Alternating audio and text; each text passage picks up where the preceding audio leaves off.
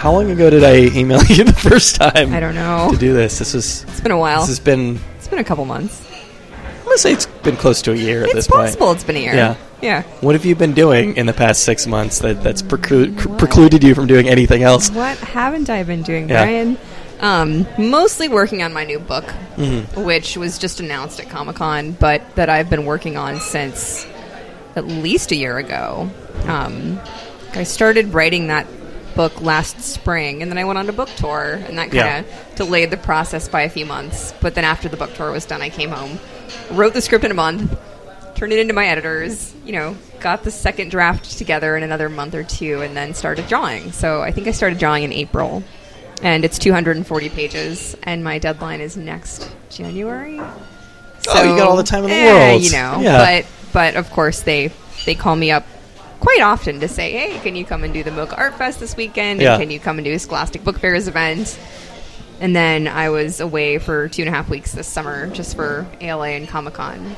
So it's, there's always something going on. Are they pretty, as far as your process of actually creating the book, are they pretty hands-off at this point? Do you kind of get to do what you want to do? They're more involved at the beginning. Yeah. So when I'm actually writing the script, my editor is very hands-on. Didn't used to be that way. It used to be that I just made a script and they were like, well, there it is, and this is your now book. That a lot of people are reading your book now. Yeah, that's absolutely true. But I'm actually, when I wrote Smile, it was just so intuitive and off the cuff, and it was just my story. Yeah. And now that I'm doing all sorts of other stuff and doing fiction, I actually do need the input from other people to tell me if I'm on track and if the story's working and all that. So we were talking about this before, but it's really funny. I interviewed you for my website, however many years ago that was now. At least 5? It was at least 5, yeah. I don't remember if Smile was out yet. No, well, that's what I was going to get to. So that was like about a block that way at the Igloo Cafe. Smile wasn't out, and I remember you being very nervous about it, and you didn't think... and I don't know how much of it's modesty. I don't know how much of it is just because I get the same way about things where I just sort of... I guess I kind of plan for the worst. Yeah. Because it's better to be like happily surprised than disappointed. Yeah. But I remember giving you a pep talk and saying that of course this is going to do really well. How surprised were you?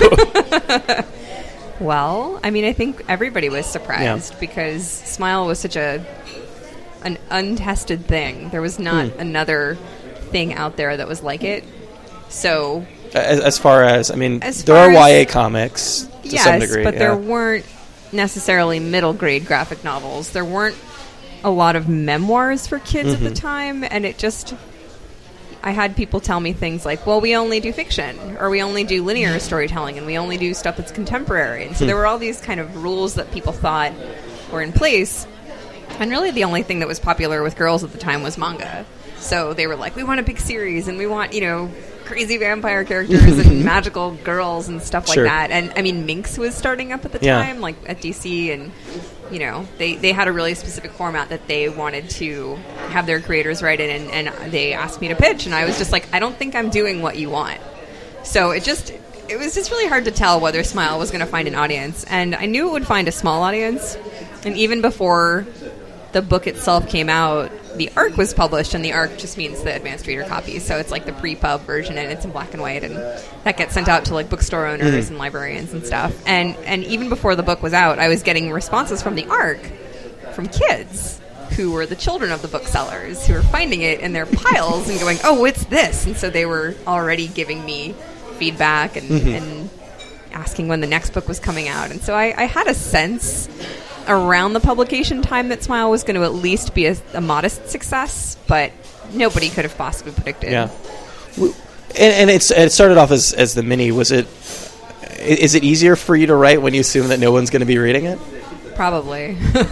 I mean, I was publishing it on the web, so I was just doing like a page a week. Yeah. And at the time, it was posted to girl-o-matic.com, if you remember the Modern Tales suite of web comics websites. And the format used to be that you could only read whatever the most recent strip was for free, and you had to pay to access the archives. So I had this thing every week where I'd send out like an email to my list of 200 friends and be like, read it now, otherwise you won't get a chance to read it unless you pay for it. So I had this fun rapport going on with my ongoing readers, and they'd send me feedback then too.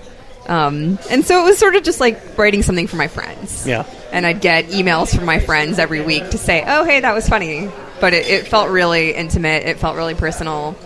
People weren't really sitting down to just read it as a story. They were just reading it week to week and then commenting, wow, I can't believe this thing happened to you. And, oh, your teeth, I didn't realize. And so it started small. So I guess in a way it wasn't necessarily a YA book if it was for your friends, for your contemporaries. I don't think I knew what YA meant when I started working on Smile. I knew... Wait, does it predate Babysitter's Club online? They actually started at the same time. Okay. So I got the contract for the Babysitter's Club with Scholastic in 2004, and the first book was published in 2006. And I started Smile, I think, in May of 2004. So, I mean, I was drawing the first pages of Smile and the first pages of Babysitter's #1 at the exact same time. So you can sort of follow like my style evolution through those projects at the same time. Everything all kind of happened at once. It's sort of it's kind of a nice storytelling boot camp in a way when you're working with an established author, when you're working with these. It's fine. Okay. We're at a Greek restaurant. It's going to get very familial. Yeah. But I mean, in a way, that was kind of like the perfect setup to learn how to tell a story. Yeah. I mean, when they hired me to do the Babysitter's Club comics, my longest story that I had ever written was 8 pages long. So being able to be told by an editor, no, we want you to do 200 pages. Yeah. And you don't have to write the story, you're just doing the adaptation. But the confidence that gave me was important. And because Smile was just a week-to-week thing, I wasn't really thinking about it as a long-term project. It was just, oh, what do I have to do this week? This. Okay, done. And then if you stick to that schedule, before you know it, you've got a lot of work amassed. It's interesting. Can you look back and does the structure reflect the fact that it was done as a serial? Definitely. And in fact, when we went to actually get it ready for print, I ended up kind of rejiggering little things at the beginning of the book just to kind of introduce you to the characters right off the bat and make it so that it read like a book as opposed to just dropping you into something. Yeah. How closely did you work with her on those? In the beginning, she and I had a liaison, and it was her... A liaison? Yes. You make it sound so shady. No, it was David Levithan. Sorry, David Levithan. I just put my hand in front of my face. Who is an editor that has been working with Anne Martin since he was 19 years old. Wow. Like, he had been at the company for a long time, and he used to be her assistant editor, I believe. So they've had a working relationship since, like, the mid-'80s, or possibly a different point in time. And, so he's still at Scholastic, and he's like a big shot editor there now. So he was able to like bridge that gap, and I'd send him my drafts, and then he would send them to her. And she was pretty hands off at first, and would just say things like, "Oh, Claudia should not be wearing a bustier. That's inappropriate for a 12-year-old." So she kind of kept me in check with certain character traits because she knows her characters better than anybody else. But it wasn't until after the first book was published that she actually sat down and read it and realized that she liked it. And then she and I got to meet and have lunch together, and she was like, "You actually get it." That's interesting. So she must have just been like, "Yeah, I guess whatever. She's just like, go do your thing." They've had a movie and TV shows. Like, she's had so many adaptations done on that series that I think she just was able to detach at this point. But she ended up really liking what I did. And then we started talking about the characters as if we were both involved in what was going on in their brains. And that was really weird. And then ever since then, she's kind of been available to me and very sweet and very gracious. I mean, she's a really awesome, wonderful lady. And I've been a fan of hers since I was 9.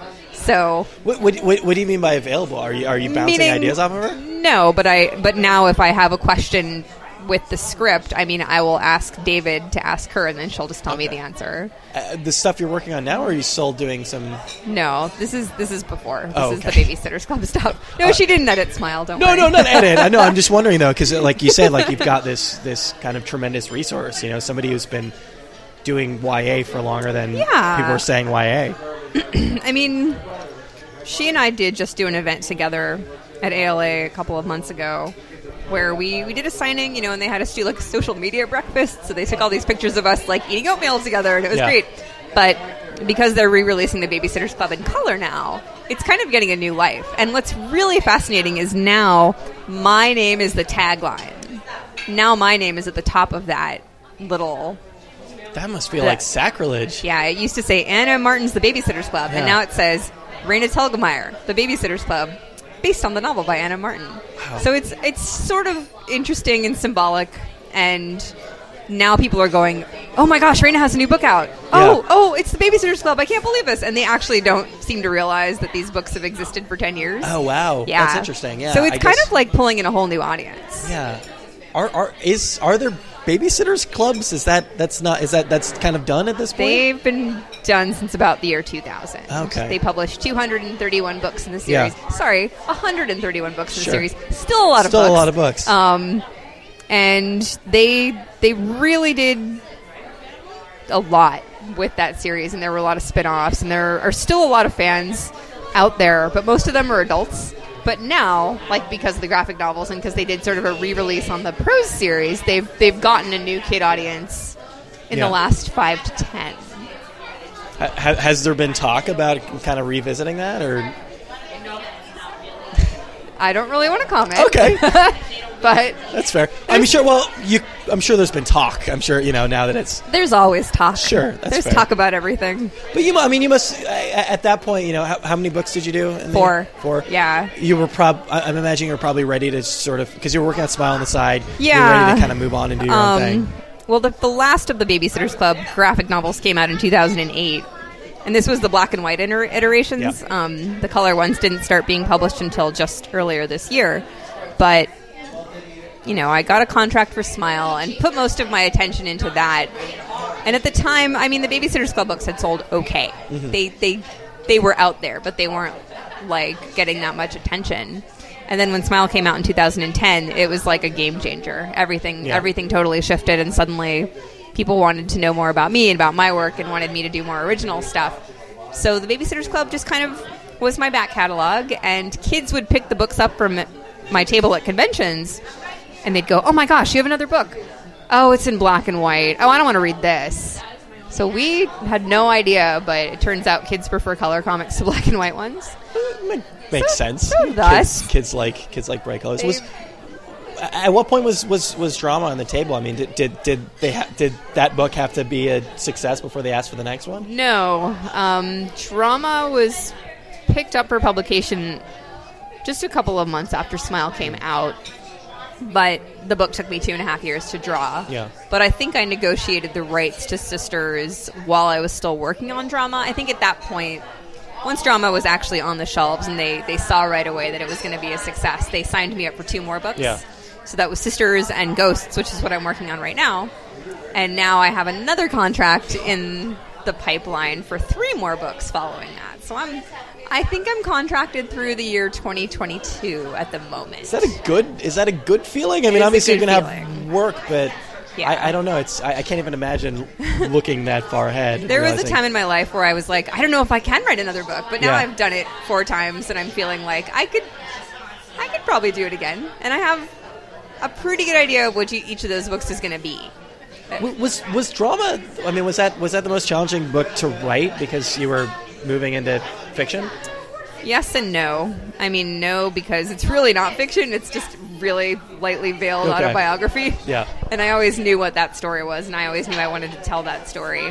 But you're right. I hadn't done fiction, and I hadn't created characters, and I didn't know how much of my ground I could really stand. With my autobio, I can say, well, this is what happened. Yeah. So even if you don't think that story arc is working, tough. That's just how it went down, so that's what the story is going to be. But with drama, there was questions, do you think think these 2 characters need to be twin brothers? Do you think you could combine these characters into one person? Do you think that you could make the characters younger? So they presented me with all these different options, and it was up to me to decide, yes, no, definitely not. So that was an interesting experience, but I think we all kind of came to the right conclusions at the end of it. And I'm very proud of that book at the end of the day. Well, Smile, yes. I mean, Smile is like you had to tell that story, right? I did. I mean, that was something that you had. But after Smile, I was like, I will never do autobiography again. That's the only time, and I'll never write a book about my family again. And then I did. Were there early iterations of Smile before you started publishing online? Was it a story you had tried to tell before? Not really. I knew I wanted to tell it at some point. I had no idea what it was going to turn into.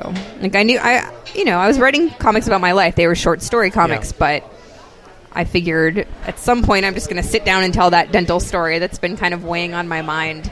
And being invited to be a part of Girl-O-Matic.com was kind of the right excuse, I guess, to just dive in. Because I knew it was going to be longer than 8 pages. The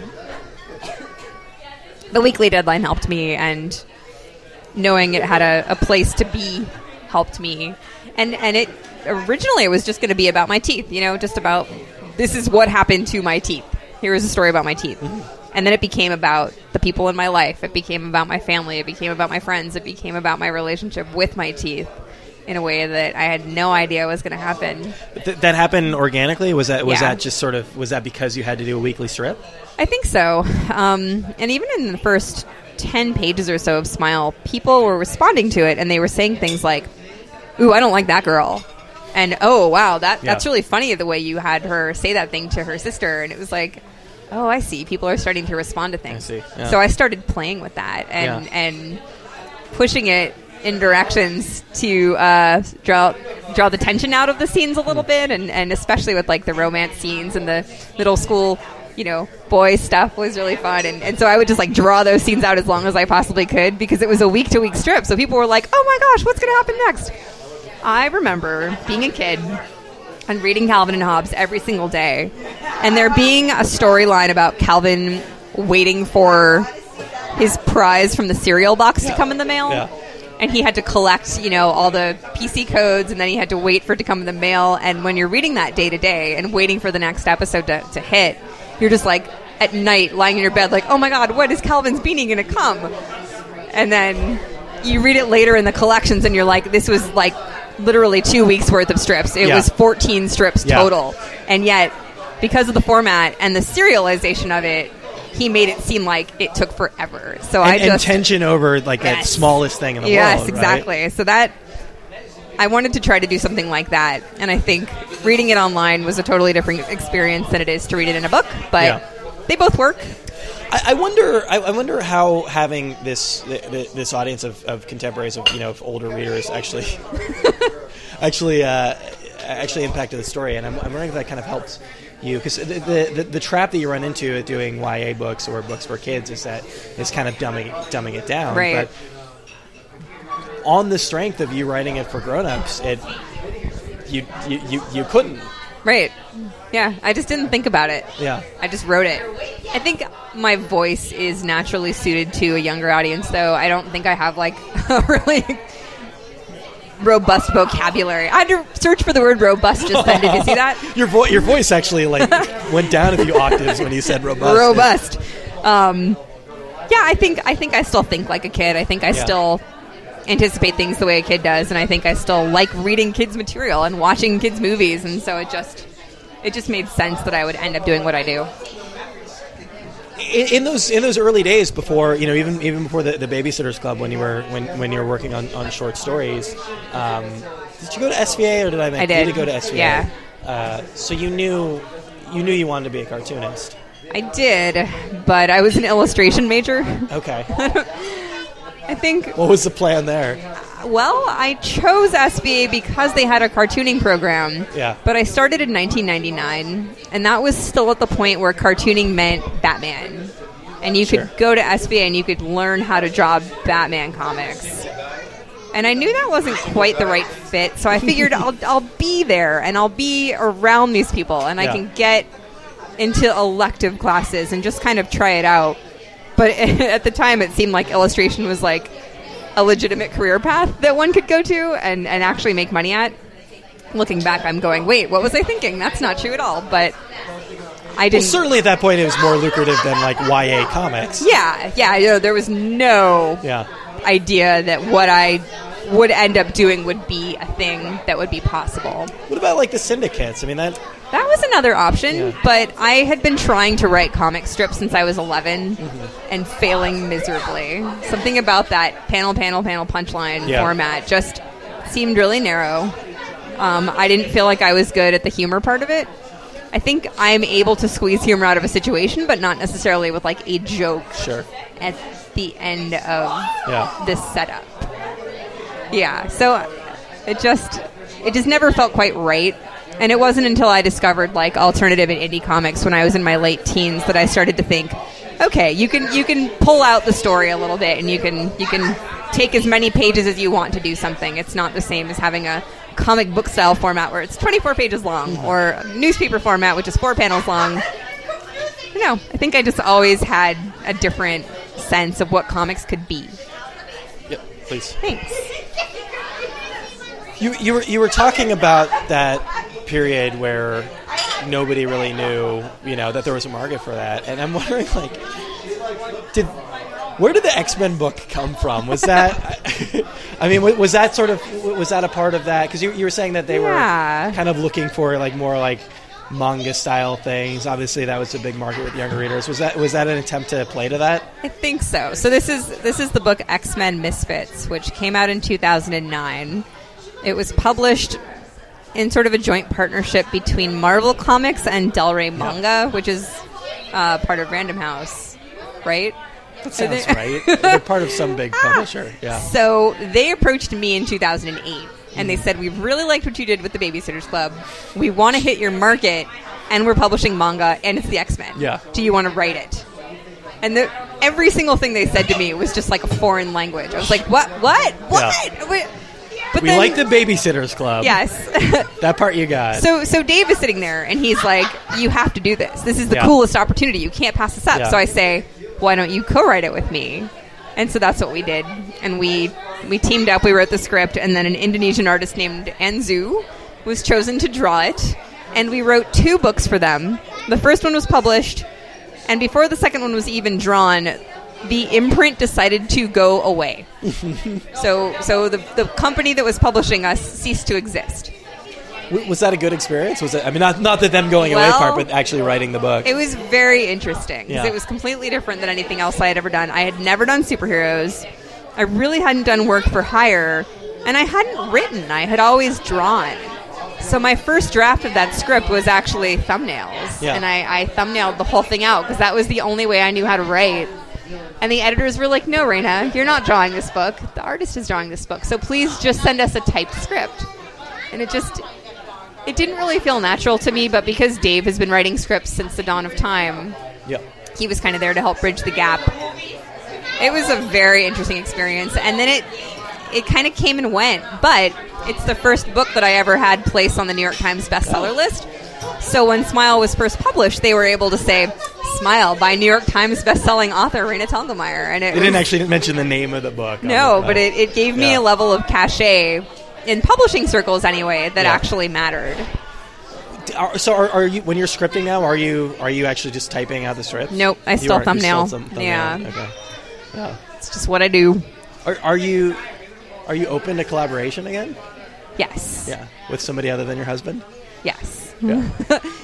Don't call me though, because everyone listening, because I am contracted through 2022, and I do have a couple of projects that are kind of percolating right now that are just completely different from anything else that I've ever done. I have a couple of people that I'm really eager to work with, and they know. So we've been talking kind of behind the scenes, and then it's just a matter of like, will there be a contract, and will I get that contract before I finish my book that I finish in 2022? I don't know.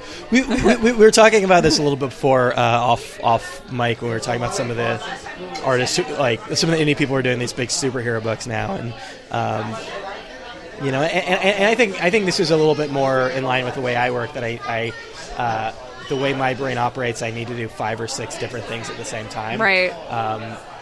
I can't, even at this like late stage in my life, I can't imagine just sort of like sitting down and working on something for 2 years? Yeah. Is that about right? Pretty much. I love it. You do? Yeah. you wouldn't be able to work on two things in tandem? I don't think so. I used to do that all the time. I mean, I did all the Babysitter's Club books simultaneous to Smile. Yeah. But that was just a page a week. It was like, this is my 1 hour a week. That's mine. Yeah. I could probably do something like that again, but for a while I was doing my own books plus anthology projects, and they were just taking up too much time. And as soon as I said no more side projects, my brain just went, okay, this is great. Like, you can just sit at your desk and do the thing you're here to do. Yeah. All the time. I don't know. I'm an introvert, and so I definitely get into like the zone where I'm just creating the thing. Yeah. And it's just great. I just love that feeling. There's something nice though about having that, you know, when you're doing in as much as something like doing a Babysitter's Club comic can be considered a day job. Yeah. There is kind of something nice about just having this like secret little thing you're working on the side. Yeah. This thing that maybe in a sense, you know, and as much as you enjoy doing the Babysitter's Club books, but something that you're kind of waiting all day to work on. Right. I do agree with you, but I think because I love the books that I make so much, I think being able to devote all of my time to them feels like I'm doing just that, but always. And it's great. And now that people don't see my work until it's published, it is kind of like I do have a secret. And now I'm getting to take advantage of, sort of reminds me of serialized storytelling. Just, you know, me and the publisher make a plan at the very beginning of the process. We're like, this is going to be the title. This is when we're going to reveal the title. This is when we're going to reveal the cover. So I know all this in advance. And people ask me all along the way, what's your book called? When is it coming out? When's the cover going to be? So I'm like, I don't know. You guys, maybe pretty soon. Like I can sort of play with their anticipation. And I knew for a while that I was going to announce Ghosts at Comic-Con. But I was really cagey about it with the kids on Instagram and stuff. And so when I finally did actually announce it, it was like everybody lost their minds, and that was really fun. But it's as fun doing, you know, I guess doing something like Smile when you're doing it serialized and in a way like it seems like you were kind of scripting it as you were drawing it. And now just like doing this whole script. So how long is the script writing process? It all depends. I mean, I do an outline first and submit that to the publisher, and then it's just about finding the time. Like when I script, I have to shut off the phone and close the blinds and basically sit in a quiet, dark room for a month and just completely have my head in the sand. Dave just slips food under the door. Yeah, totally. And it's great, but it's also maddening. Yeah. And I've been able to knock out scripts in a month, but drama took me 6 months to write. So yeah, it just depends. It depends on the book. It depends on how clear it all is in my head, or if I'm just kind of making it up as I go. And I guess I'm wondering, you know, if the process of drawing something that's already so scripted at that point is if it's as exciting, if it you is know, for me. even when you know you're going where you're going. It is for me, yeah. And the script doesn't change at all in that process? It changes a little bit. Yeah. I like to nail it down as carefully as possible, and then, you know, when you're actually drawing the pages, sometimes you think of a better way to phrase something or to stage a scene. But there's not that much of that. I think it's a thumbnail. I think because all of the beats are there, and all of the energy and all of the emotion is there in my early drafts. I think it's just about trying to capture that in the finals. That's the biggest challenge. And there's no kind of tedium to the process of drawing it out? I have to lay out a lot of panel borders, so I sit at my desk for hours just like drawing squares, and I don't use computers for this stage, and I don't have an assistant that does that for me. So that part is a little bit monotonous, but it's really hard for me to imagine taking anything out. Like, oh, I could skip this step, and you know, it just doesn't feel right to me when I do that. So I feel like I've gotten a pretty good system down. It takes as long as it does, and as long as I know that in advance, that doesn't bother me at all. Why did drama take 6 months to write? So I wrote it, and then I had to write it again. I guess it was all together. It took 6 months. Like the book I just... Sorry. I just had a brain lapse. Drama I wrote as a high school book. It was about older kids, and then Scholastic read it, and they were like, we like this, but we'd like it better if they were middle school kids. And the script is that much different between middle schoolers and high schoolers? It felt to me like it was. And I actually questioned whether or not I could do it. Yeah. Because it was just going to change the tone, and I didn't... Just in terms of, like, romantic relationships, or... I guess. I just felt like the characters were who they needed to be. They said the things they needed to say, and then it was like, can you do it differently? So just scenes like, well, the characters are driving around in their cars, and they're going places together, Sure. and now they're sitting in the backs of their parents' cars. Really, It like, just sort of, like, changes logistical things. logistical things, but that really does affect the characters Yeah. and how they interact with each other and what they do. And because it was kind of based on my own high school experiences, trying to imagine what that all would have been like in middle school was weird for me. It's also you know, and this, you know, it's just the sort of thing that you say that makes you sound super old, but it's so strange to sort of think about this and how much society has changed and how much, in some ways, society is more welcoming of, like, sexuality and Right. and the way that, I mean, I would imagine, like, based on like going to junior high school, as we called it, and high school, that even between, you know, there's like a 2-year, 3-year difference between the two of them, but even given that there's a really big difference in the way that kids react to the idea of being gay, right? But the events that I'm sort of using as inspiration for drama were in like 1993 and 1994. Yeah. A lot has changed since 1993 and 1994. So, I mean, I was like, but this is high school. This is how high school is. And this has to be older kids. My editors were like, no. Like, things have really changed a lot. And they're right. I mean, when I went on tour for drama, I'd go to middle schools and they'd be like, we want you to come and talk to the Gay Straight Alliance at our school. And I'd be like, oh, great. Like, and they're also the theater club. This is perfect. So things really have changed. To be fair, I am mostly sent to very sort of liberal urban markets. Yeah, but we're both from the Bay Area. I know. mean, it's not like... I think in Bay Area terms, but... Yeah. You know, it was interesting when drama was published, though. I did get a couple of cancellations. I had some school visits and things lined up that they felt like, you know what, we'd rather not be a part of this. But I mean, I met so many other great people. I didn't even know about it until later. Well, and then there's the and then I get on the banned books list. Yeah, is that a source of pride for you? It's pretty cool. I mean, that means enough people are reading it to complain about it, and that's already a good thing. And then more people want to read it because they are like, well, "What's the problem? We need to find out for ourselves." What was the legalese complaint about the books? The legalese complaint was that it was, like she says, they said it was sexually explicit. I see. And they're talking about a kiss between two boys that happens on stage.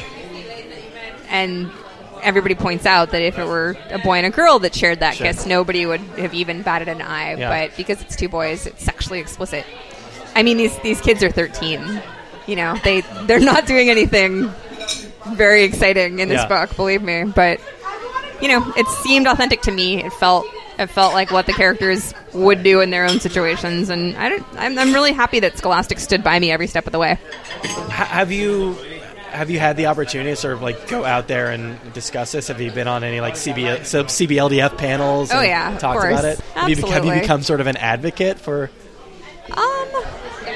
I guess so, but I'm also sort of shy when it comes to that sort of thing for some reason. I don't know if it's because I feel like everything I want to say is in the books themselves.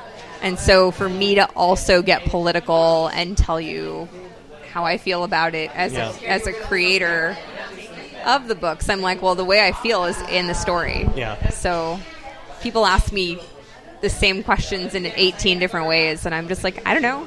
Yeah. I wrote the book. I'm proud of the book. I believe in the book. What else do you want me to say? Was there any sense at all that there would be like any kind of controversy around that?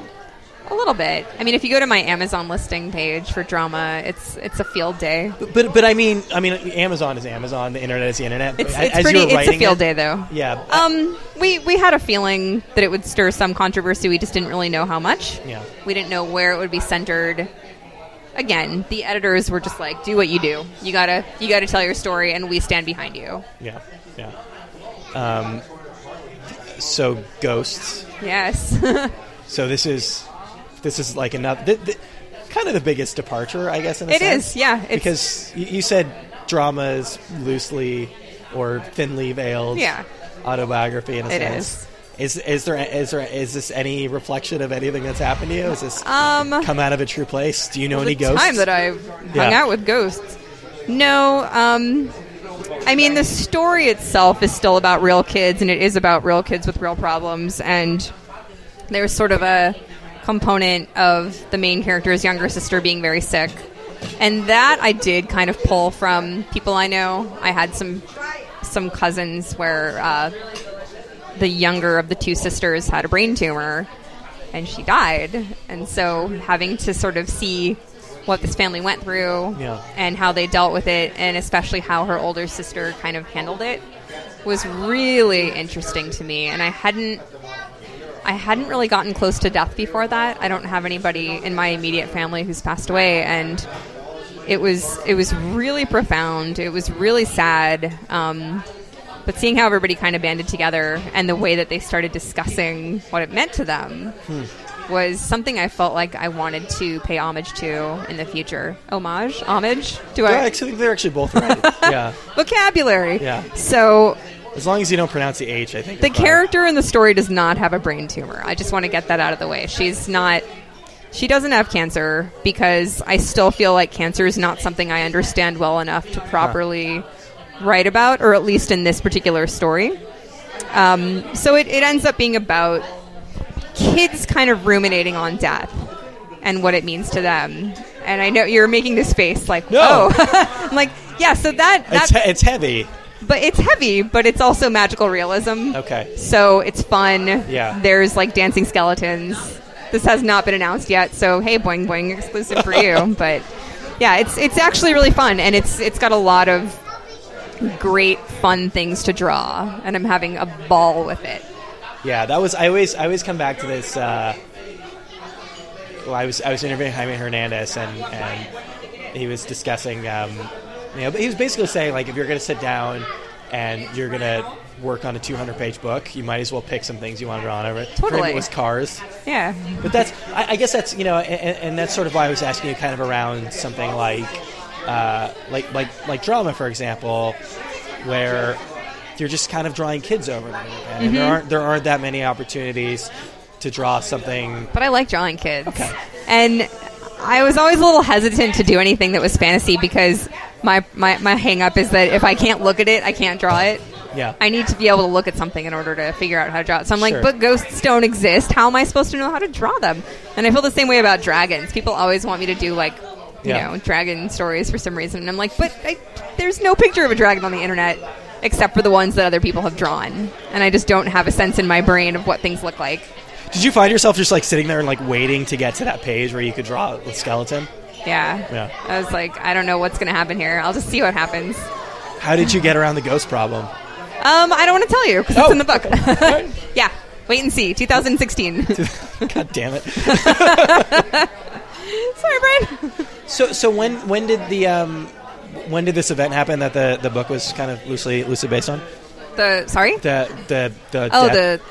was, I think, 2 years ago. Okay, so but what's interesting is that this story and these characters have existed in my head since at least 2008, because that's when my earliest sketches of these characters are dated. So I know I've had this kind of kicking around in there, and I know a lot of it just came from wanting to draw certain images and certain themes and certain ideas. You know, I kind of kept coming back to Halloween. I kept coming back to Day of the Dead. I kind of kept coming back to these visuals. And so that aspect of the story existed for a long time. And it wasn't until I spent time with these kids and this family that I started to feel like this is really going to ground it in a way that I hadn't expected. But I don't know, it feels really wistful to me to make this story. And it's a tough, but it's a tough line to walk, because the thing that grounded it is something very serious. It's pretty serious, yeah. It's like the most serious thing in a way. And yes.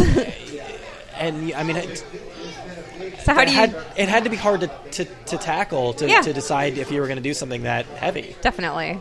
But you don't know until you try. And I knew I wanted to tell this story, and so sitting down to write it was the hardest part. I spent almost all last year trying to make it happen. Yeah. And I didn't give myself that much time. That was part of the problem. Was I was like, oh, I have a day. I'll try to write a scene today. Sure. And I just don't work that way. I need to close the shades, and I need to turn off the phone, and I need to do all the things I described just to kind of get myself into the zone and then just write. And don't stop writing until you're done writing. So eating, sleeping, those kind of basic necessities kind of fall by the wayside during that process. So you actually literally had to finish the script before you knew you were done? Or before you knew that you were on to something?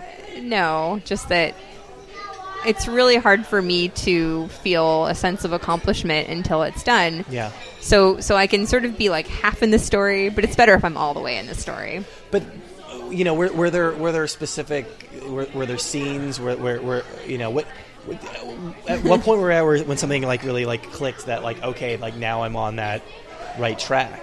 I just know that you know it when you feel it. Okay. I think it helps me to know where I'm starting. Yeah. And then things just start coming out, and I often don't know where they're coming from. They're just coming. And a lot of it is just tapping into emotions, and you start to write, and then you start to remember something, and then a person comes to your mind, and then you start to write in their voice, and I don't know. It's really hard to describe the process of writing, but I can just tell you that for me, it's just getting into a zone and then letting myself stay in that zone and then following every single rabbit hole I can find until it's done. Well, but, it's such a cliche, but, like the key to editing is writing. And that's the issue about going down these rabbit holes is you need to find basically the right series of rabbit holes that lend themselves to a cohesive story. Yes, and having an outline in the first place really helps, but this was a case where I strayed. From my outline and didn't... It was just like being in completely uncharted territory, but you just kind of got to let it happen. What point are you thumbnailing? Are you thumbnailing right from the beginning? Yeah. It takes a while. It's just so hard for me to visualize. There's no point when you're just writing words on paper? Never. So it's just, here's the first panel. I'm drawing panels, I'm drawing stick figures, and then word balloons are coming out of their mouths, and then they move, and then they pause, and then they interact, and I'm just kind of chasing them. It's a lot harder to, like if I'm writing things in a Word doc, it's easier to move things around. But once you've written that scene, I mean, you flip pages. And then if you're smart, you're working digitally at this stage, and you can just copy and paste and resize things and shove them around. But I'm doing it all on paper, so I'm literally cutting things up with scissors and taping them into different positions. Have you tried the computer thing? I don't have a Cintiq.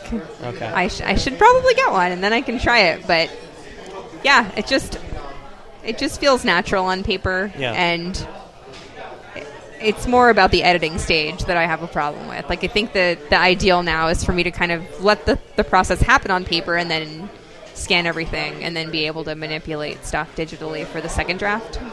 I was reading I think it was the Washington Post interview you did, and you were discussing the process of writing Sisters, and then that was really finding a couple of instances and building stories around that. Which sounds like is very similar to Smile in a way. It was that and in that way you didn't even expect them to necessarily build out into an entire book. I mean, is that even with something that's as thinly veiled or otherwise, but that is in fact fiction? Is that a similar process of building around scenes? It just depends. Yeah. In this particular book, was there ghosts? Was there? What were you taking? I guess death is that event. Sorry, Brian. I'm waiting for the question. That's okay. My brain is shorting out. No. I was working through. Forgive me. I was like answering the question as I was speaking. That is true. Yeah. You must have grappled though with how to deal with. I did, except this is where the magical realism comes in. Is that I'm. Those were the scenes I had in my head already. Was how to deal with this stuff and how to turn it into something that would actually just be fun to look at and fun to experience. Yeah. So it was a fun little journey. Yeah. No worries about maybe being like a little like glib about it or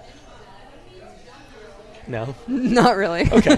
No, I just that I feel like if I sort of sat down and tried to write something about on that subject that would be chief concern that I would worry that I would be like dismissive or the goal is always to keep it fun. Yeah. If that's even possible. Is to keep this conversation ultimately fun, and that there's a lot of fun stuff that happens along the way. I mean, I was kind of looking at Miyazaki films for inspiration. They do deal with a lot of sort of heavy subjects, but they strike a balance. Yeah. You know, you move into a really heavy scene and you feel it, but then something magical happens, or you all go, everything's fine, okay. And now we're going to fly. Yeah. And that's like, and that way predates Miyazaki. It's all of these really sort of, you know, fantastical stories of kids are about them like escaping the sort of terror. Yeah. You know, they all were leading these like Dickensian lives, and they needed to find some way to escape them. Yeah, so it's a balancing act always. Yeah. It'll be really interesting too, because you know you already get some interesting feedback as we were talking about earlier. It'll be interesting to see because, I mean, especially, you've been fortunate enough to not have had to deal with that in your life, but it's just kids who have like at an early age experienced this sort of thing. Yeah, that's going to be got to kind of brace yourself for that. I think what happens with me is people just want to share their stories. Yeah. So when I wrote a book about braces, everybody wanted to tell me about their braces. Yeah. I wrote a book about Drama Club, and everybody wanted to tell me about Drama Club. Yeah. And then now people want to tell me all about their sister.